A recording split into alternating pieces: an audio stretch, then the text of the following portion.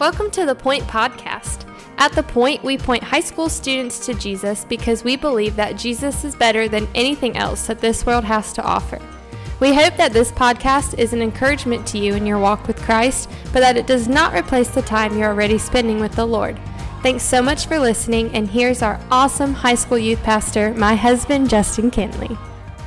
So I apologize to you for the last two episodes being a little longer, but it's the Bible and I don't really care. And so I'm sorry, but this episode is going to be a little bit shorter. So as we get into Acts chapter 6, let's read verses 1 through 7 together. It says this: Now in these days, when the disciples were increasing in number, a complaint by the Hellenists rose against the Hebrews because their widows were being neglected in the daily distribution.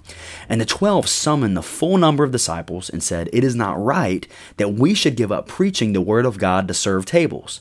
Therefore, brothers, pick out from among you 7 men of good repute, full of the Spirit and of wisdom, whom we will appoint to this duty. But we will devote ourselves to prayer and the ministry of the word." And what they said pleased the whole gathering. And they chose Stephen, a man full of faith and of the Holy Spirit, and Philip, and Prochorus, and Nicanor, and Timon, and Parmenas, and Timon, awesome, like Timon and Pumbaa. But anyway, and a proselyte of Antioch. These they set before the apostles, and they prayed and laid their hands on them. And the word of God continued to increase, and the number of the disciples multiplied greatly in Jerusalem, and a great many of the priests became obedient to the faith. So here's what's really cool here. You have this problem that arises because these Hellenists are basically claiming that their widows are not being treated the same way the Hebrews' widows are being treated.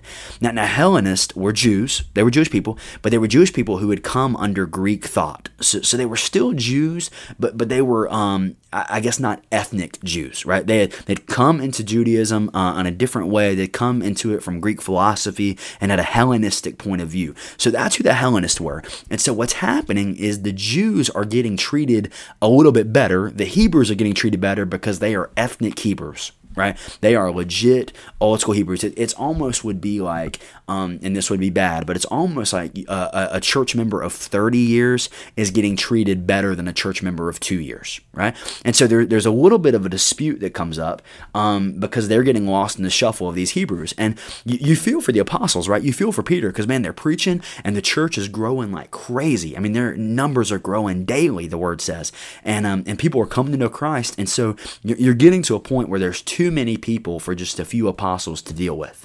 And so what they do is they make a really beautiful picture of what Paul is later going to write about in 1 Corinthians 12.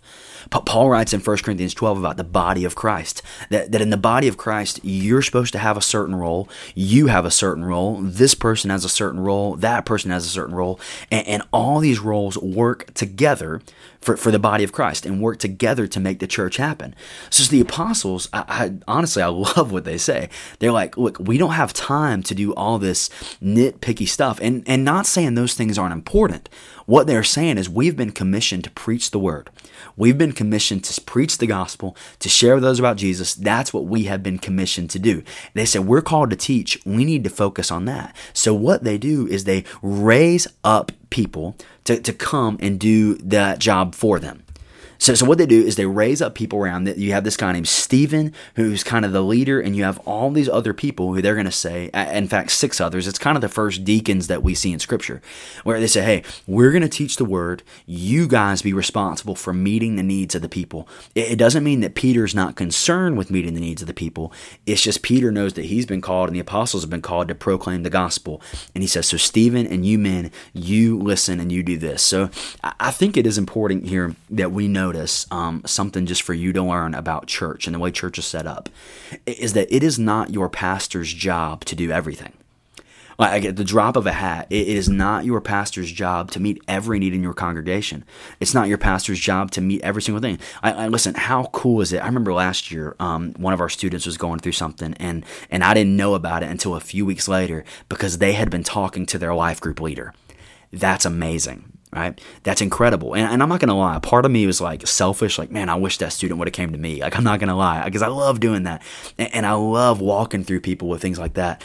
But man, how cool is it that one of y'all saw your life group leader as someone you could go to and And frankly, I didn't have to deal with it. And it's not that I didn't care about it. It's just, man, that is what the church is that there's people all around that are equipped to meet the needs of others. They're people that are doing a role that I can't fulfill, and I'm doing a role that they can't fulfill. And so it's an incredible picture here of the body of Christ, of knowing your role and serving really well in that. Because Peter and the apostles, they're called to teach, and they say, Stephen and you other men, you meet these needs amongst our people. And so, man, I just encourage you, for just a little extra reading today, go read 1 Corinthians 12, and man, read what it means to be a part of the body of Christ, and ask this question to yourself today. How am I serving the body of Christ? How am I serving First Baptist Church of Indian Trail? Am I just coming? Am I just attending? Or am I looking to serve in a specific place? And if you have questions about that, and maybe you're like, you know what, I'm not serving, but I want to serve, then man, message the Point Instagram page. Man, talk to Justin or talk to one of your leaders on Sunday.